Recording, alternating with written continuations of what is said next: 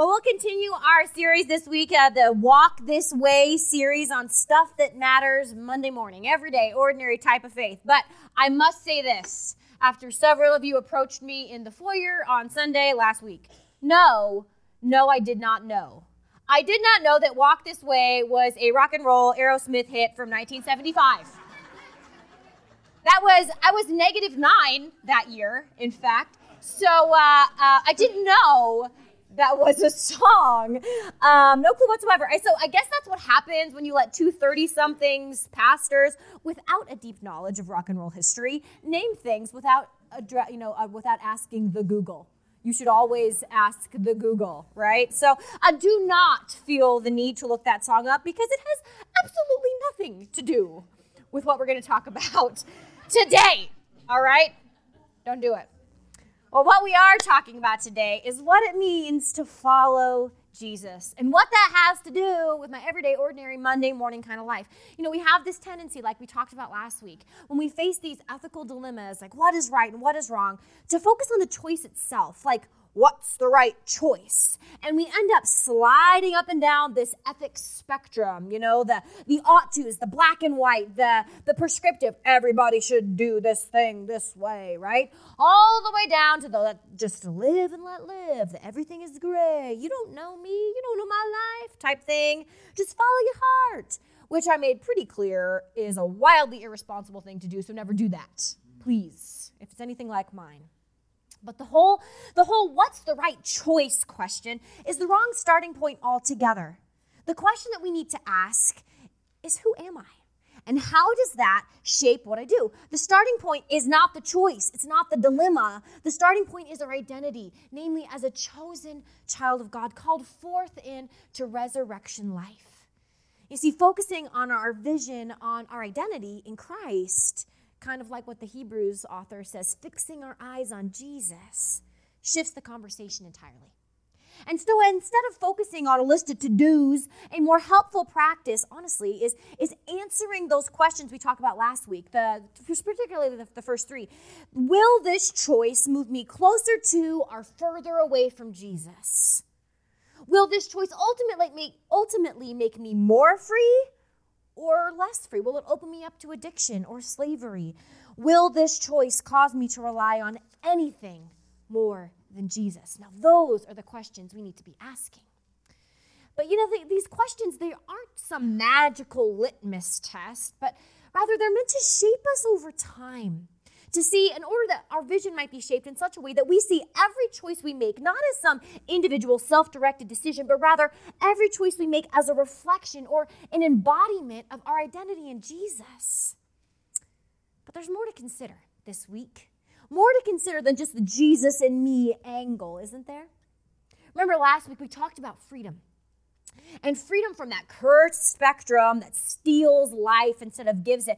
True freedom, remember, is not independence, being all by myself, but true freedom is being rightly related and rightly living into our true identity, rightly embracing who we are, and therefore rightly living into that new name of Christian.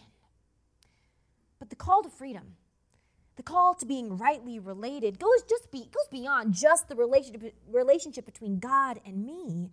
It extends to the body of Christ as well. Because living in true freedom and walking in the way of Jesus has implications for my relationship with you and you with me. Because my identity is wrapped up with you. Not because I'm your pastor, because I'm your sister in Christ. And your identity is wrapped up in me. We are a body. Without you, there is not a me. You know, and that kind of makes us a little squirmy as Americans, doesn't it? The idea that making a choice or living a certain way or choosing a specific habit, that I am somehow obligated to consider you, like I'm accountable to you, well, that's just inconvenient. And frankly, it's none of your business, right? I know that sounds super sassy from the pulpit, but I know you've thought it. We all have to a certain extent because that's the norm of our culture, is that it's not your business. As long as what I'm doing isn't hurting you, then back off. That's the norm of our culture. But is that the way of Jesus? Is that the culture of the kingdom of God, of which we are now citizens? So we're going to head back to Corinth today to explore this. If you want to turn to 1 Corinthians chapter 8, starting in verse 1. Now, full disclosure, at first glance, this particular scripture is one of those classic examples of a biblical text that at first glance seems to have absolutely no bearing on your everyday life whatsoever. And when I read it, you'll understand why. But stick with me, okay? And I'm reading from a different version today. I'm reading from the New Living Translation. I just think it conveys the message just really clearly. So you can follow along on the screen if you want to follow that version. Okay, verse 1.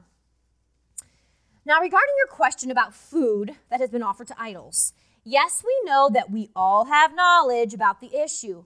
But while knowledge makes us feel important, it's love that strengthens the church. Anyone who claims to know all the answers doesn't really know very much. But the person who loves God is the one whom God recognizes. So what about eating meat that has been offered to idols? Told you, kind of weird.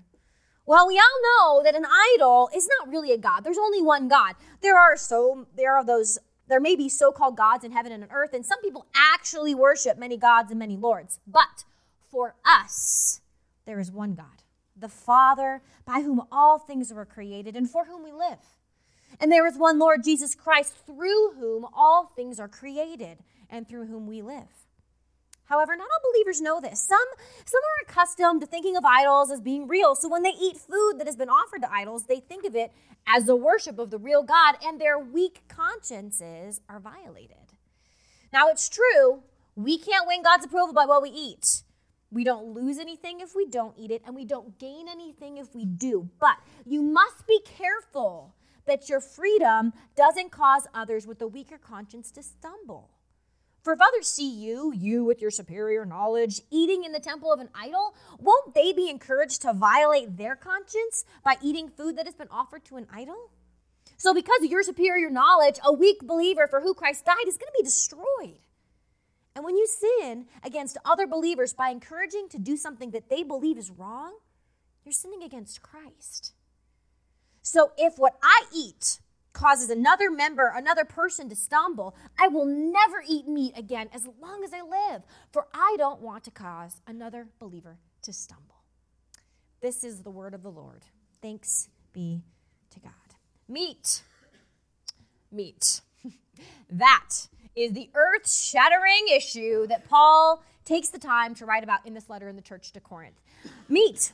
And it's really hard for us to get it with this particular text because we don't live in that world. So long story short, in a part of the worship of the gods of those cities that we talked about last week involved presenting meat to idols as an offering. So imagine us passing the plates, and instead of throwing in an offering, like an envelope with your tithe check, you throw in some steaks, right? You would have to have some very buff ushers by the time it's all said and done to carry the meat forward to the altar. So some of that meat is cooked and actually served in the temple, right? Kind of like a pagan potluck, I guess. And then some of it is sent off to the marketplace where it is sold to just like regular old Joe Schmoes like us, right?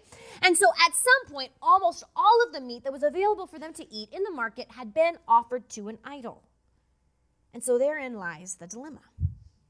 There are these Christians with this knowledge, those who get it, who understand that idols aren't gods. They were made by people. They are powerless objects. They are worthless in every way. So there is absolutely no reason I should not eat this delightful steak in front of me. Just because somebody lifted it up to a statue once, whatever. Knowledge is freedom. Show me the beef.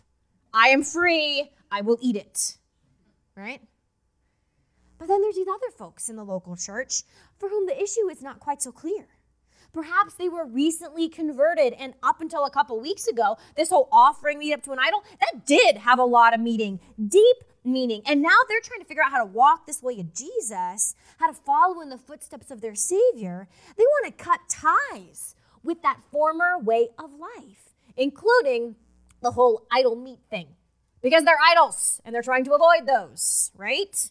They aren't Jesus. And so for them, the knowledge that the idols are meaningless, it hasn't given them the freedom to eat what they want. And so their spirits are really unsettled about the issue. They're struggling.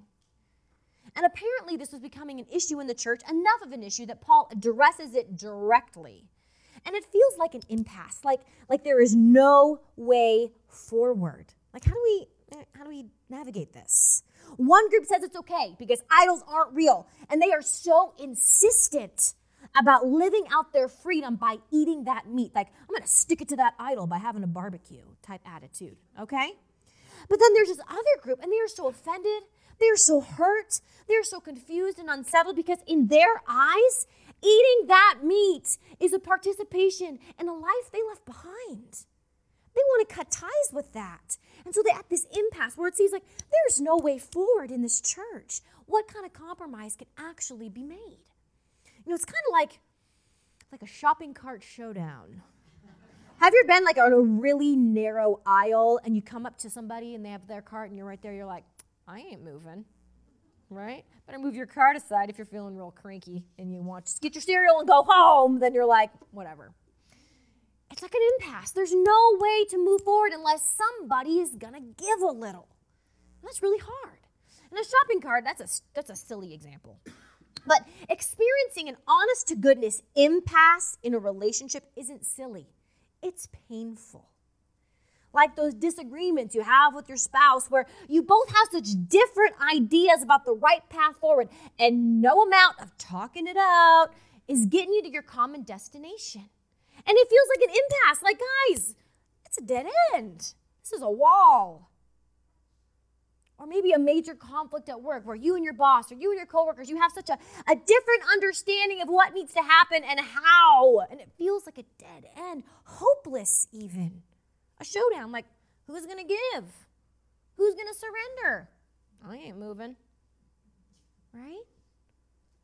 And you'd think Paul, being the awesome pastor that he is, would be able to offer up a way out of that impasse, right? A compromise, like a deal of some sort, in which both parties can give a little and get a little. And you'd think, if he was really the skilled pastor, that skilled shepherd, he'd be able to smooth over those ruffled feathers. You know what I'm talking about, those ruffled feathers in the church pew. Smooth them down and talk everybody off the ledge to negotiate, to broker a deal. Like, what's it going to take, guys? Ballpark it for me. How many steaks are we talking about here? But he doesn't. He doesn't suggest, hey, let's have a meatless Mondays for them, and let's have a barbecue Thursday for the other crowd that really wants to, eat that meat. No, he doesn't offer this compromise. Why? Because meat is not the issue.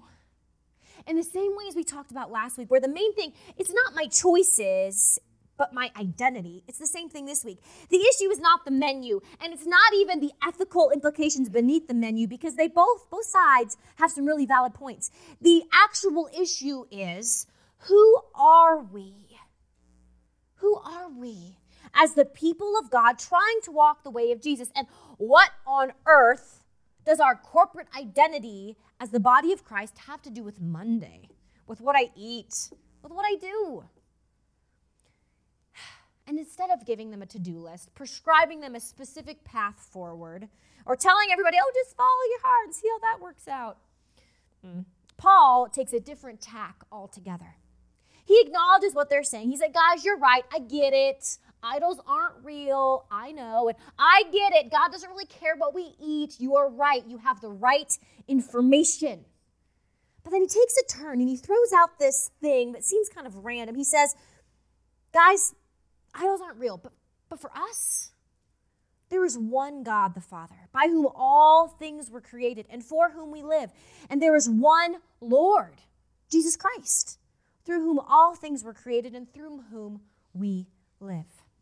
Now, if we have ears to hear, we'll hear that this isn't just some random theological tidbit that Paul throws out. Paul is actually reciting the Shema, a modified Shema, but the Shema nonetheless. Now, if you don't know, the Shema was like the heart of worship for the people of Israel. It was what they would pray every day. They would say, "Hear, O Israel, the Lord is our God, the Lord alone." And that Shema, it declared the uniqueness of God. It declared God's sovereignty. It said, God, you are creator of all things. And in that passage right after in Deuteronomy, it says, in light of all this, in light of the Shema, in light of who God is, you shall love the Lord your God with all your heart and with all your soul and with all your strength and all your mind. Based on who God is, live this way. Lives completely devoted to God. And so Paul grasps hold of that heart of that Shema, and he reminds his readers of this truth, but then he takes the threads of that Shema tapestry, and he continues to weave them into the story of God, into this new thing that God is doing in the person of Jesus. He says, yeah, there is one God, there are no idols, God is creator, God is sovereign, and there is one Lord, Jesus. And it is through Jesus that we have life. It is through Jesus that we know the way to walk. And so Paul is saying, based on who God is and how he has revealed himself in Jesus, you are called to walk like him, like Jesus.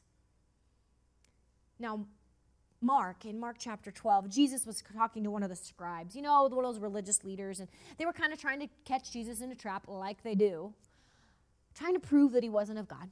And they said to Jesus, if you're really who you would say you are, you'll know the answer to this. What's the greatest commandment?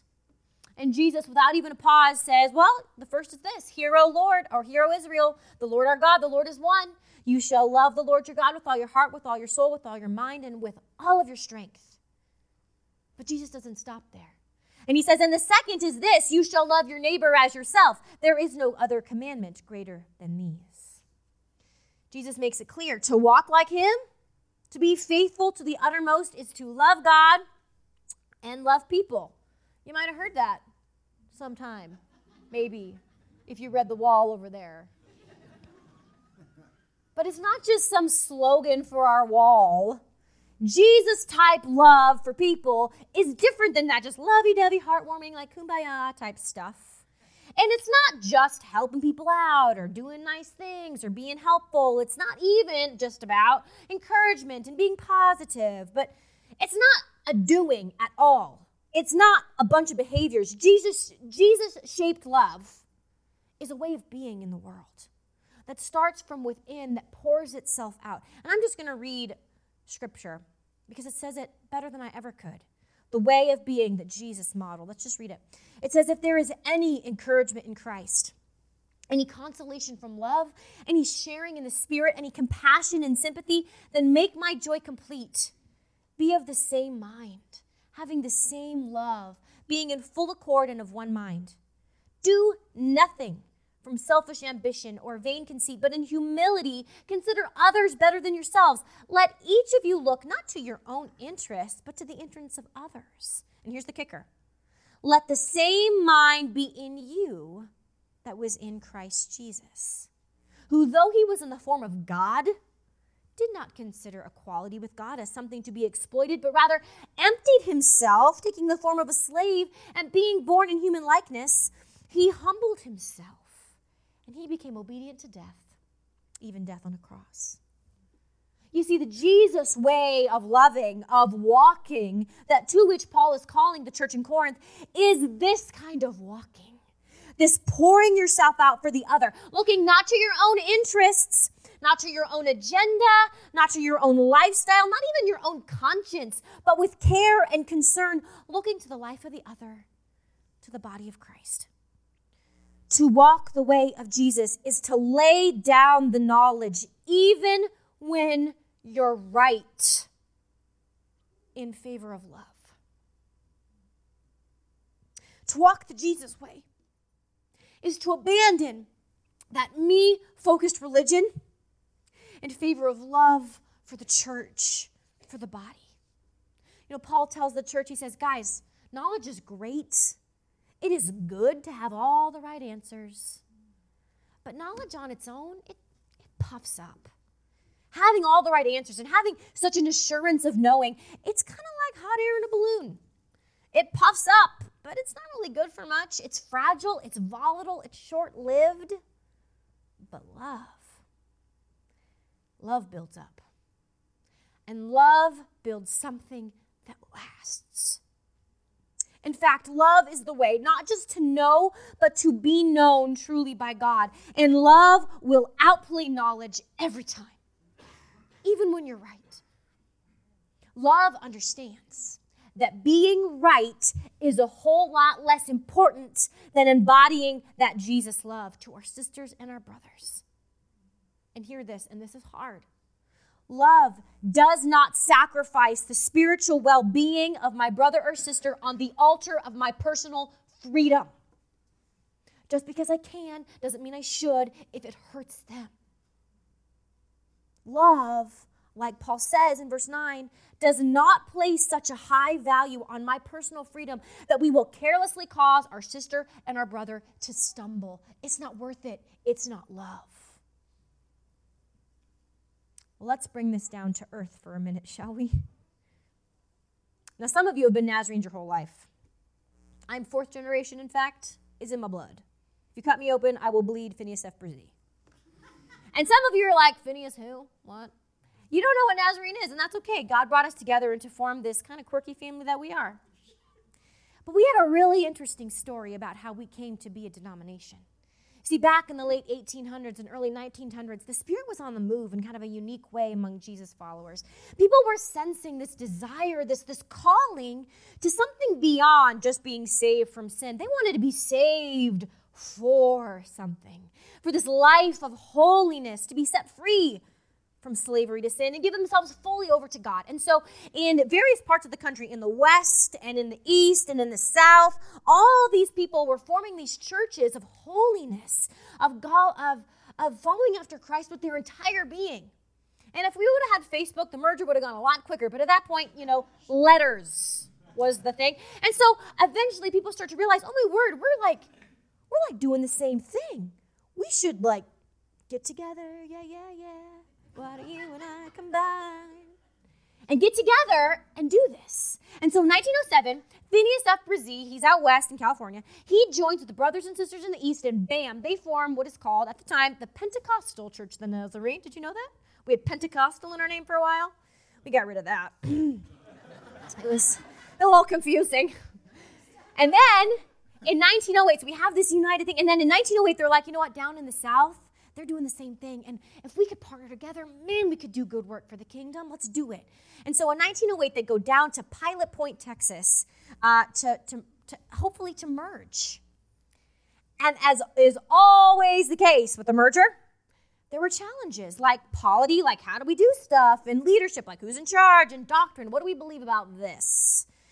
But there were a couple other elements that needed to be considered as well, namely heritage and lifestyle differences. Now, first and foremost, we've got ourselves some Yankees and some Southerners. And this was less than 50 years after the Civil War. There were Civil War vets sitting there, folks. And they're saying, we're going to be in a church with them? Are you serious? God is calling us to be one church? I don't know if I can. But there were other differences as well that looking back seem kind of petty, but they were not. They were everyday, ordinary issues, and they were very divisive. You see, Brzee's church, he was from out west. He was in California, and you know how those Californians are. Liberals, right? And I hate that word because it has so much political baggage, but basically, they just had they lived into their freedom in Christ in a different way. Mixed bathing. Oh, my word, right? That was part of their life. They had potlucks on the beach, okay? But then we have our brothers and sisters from maybe the South, like Oklahoma and Texas, and they're like, mixed bathing? I don't think so. That is not the way of Jesus, my friends, right? And they have some very specific conflicts and understandings of what Jesus' life looks like.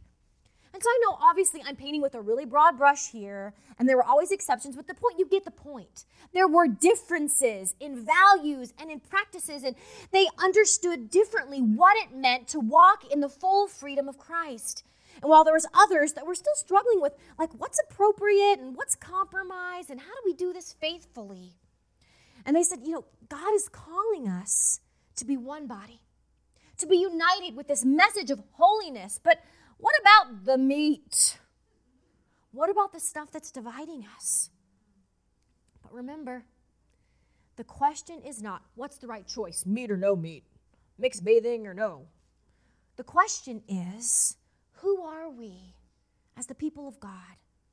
Who are we as those who have been called to embody that self-giving, self-pouring out love of Jesus? And what does that have to say to our life together? Can the love of God get us past the impasse? Simply put, What will we give up for love? Well, in 1936, the King of England gave up his crown to marry someone not thought worthy. My great-grandmother gave up her U.S. citizenship when she married my grandpa because that was the law at the time and he wasn't a citizen yet. A husband will joyfully give up his man cave for a nursery that is needed. Joyfully.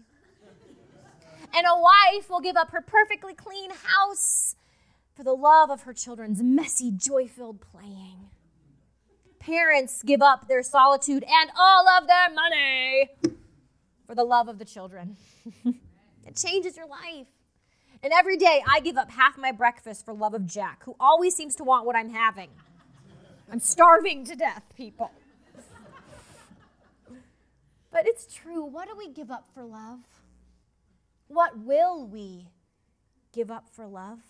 Even when we're right, even when we have the right answers, the right knowledge, what will we give up for love to build something that will last? Now, in the case of the Nazarene merger, a choice had to be made. Will we allow the work of God to wither among us because of meat? Will we allow this radical movement of the Spirit to be stilled for pride of knowledge and insight? Or will we love? Will we lay down our rights for our sisters and brothers? Will we lay down our insistence upon our Christian freedoms for the love of the other? Now, toward the end of their time together, and that was in October, Phineas F. Bresee got up to preach, and this is what happened. It says, the sermon was followed by the Lord's Supper, in which the fire that had been kindled during that open address burst into a halo of glory. All of the delegates were from California, and they were from New York, and from Texas, and from Canada, with spirits so perfectly blended into one that anybody looking in could immediately recognize they were brothers and sisters, and they had a common unifying agency. Here was a reenacted Pentecost with all filled with the Holy Ghost. And a spirit of unity was generated through the sermon and the sacrament, and it led to harmony and compromise in the committee work that followed. And hear this is good. Committed to uniting the church. Committed to love above knowledge. Bresee secured concessions from the Southerners and from his own group. And on October 13th at 10:40 in the morning, the vote to merge the denominations was taken, followed by scenes of great joy and a hallelujah march around the tent. Woo! I love looking at this picture because, they look kind of angry in the photo, but man, their hearts were so full of joy. God had done a work. God had broken through that impasse. They had hit a wall, and they were not going forward. And when the Spirit of God descended upon them, they were able to lay aside their rights for the sake of love. And as we continue to ask the question, how do we walk this way? How do we walk this way of Jesus? Paul is asking us to pause and to set aside the what's the right choice for me question again, and instead ask, who are we? Who are we, the people of God, the people who are called to embody love? And how does that identity rooted in my Jesus-shaped love shape what I do? And so here's my question, and it's a tough one. Am I willing to persist in any choice or behavior or habit? Because I'm free in Christ and I can do that, even if it's hurting the faith of my sister or brother in Christ. Am I more concerned with living out my freedom in Christ than I am with the soul of my faith family? Well, N.T. Wright offers us kind of this tool, if you would, not a checklist like always, but another tool, a lens through which to look at our choices in light of this call to self-sacrificing, Jesus-shaped love instead of insisting on our rights or our Christian freedom. He says this. He says, insisting on one's rights, even our rights as a Christian, our Christian freedom, is a sign that something other than the true God is being worshipped. And so when you look at my life, when you look at our life together, What does our life show that we're truly worshiping? Are we insisting on our rights to the detriment of someone else's soul? True worship, as Jesus taught us, is to love the Lord your God with all your heart and with all our soul and with all our minds and with all our strength, and to love our neighbor as ourselves. Love outplays the right answer every time. And so as we learn to live together as these Jesus followers, if we have to choose between being loving and being right, let's be loving. Because Jesus-shaped, self-pouring out love will be our faithful guide. It will not lead us astray. Knowledge, being right, puffs us up. But love builds something that will last. May it be so among us. Father God, we thank you for your good word to us today. And it's a hard word, Lord. It's hard because we've been so wired to function so independently. But Lord, you have called us to be a part of something that is bigger than ourselves, the body of Christ. And in this place, love is supreme. Not knowledge and not freedom, not even being right. Lord, may it be so among us that we are governed not by knowledge that puffs up, but by love that builds something that can last. May we not become slaves even to our freedom, but may we be willing to lay all things aside, all things for the sake of the beloved, for our brothers and sisters in Christ. Lord, we trust that you don't call us to something that you will not empower us to do, and so we just rest in your promise. Trust that you will enable us to do that which you have called us to. So, Lord, hear our prayer and make it so among us, your people. In the name of Jesus we pray, amen. Beloved, would you extend your hands to receive the benediction? Beloved, Christ Church, may you go from this place with your identity securely rested in Christ and intertwined with the body of believers. And as you seek to live a life of faithfulness, may we all be willing to choose love over being right every time, so that love might build something that will last among us. Go in action and go in peace. You are dismissed. Amen.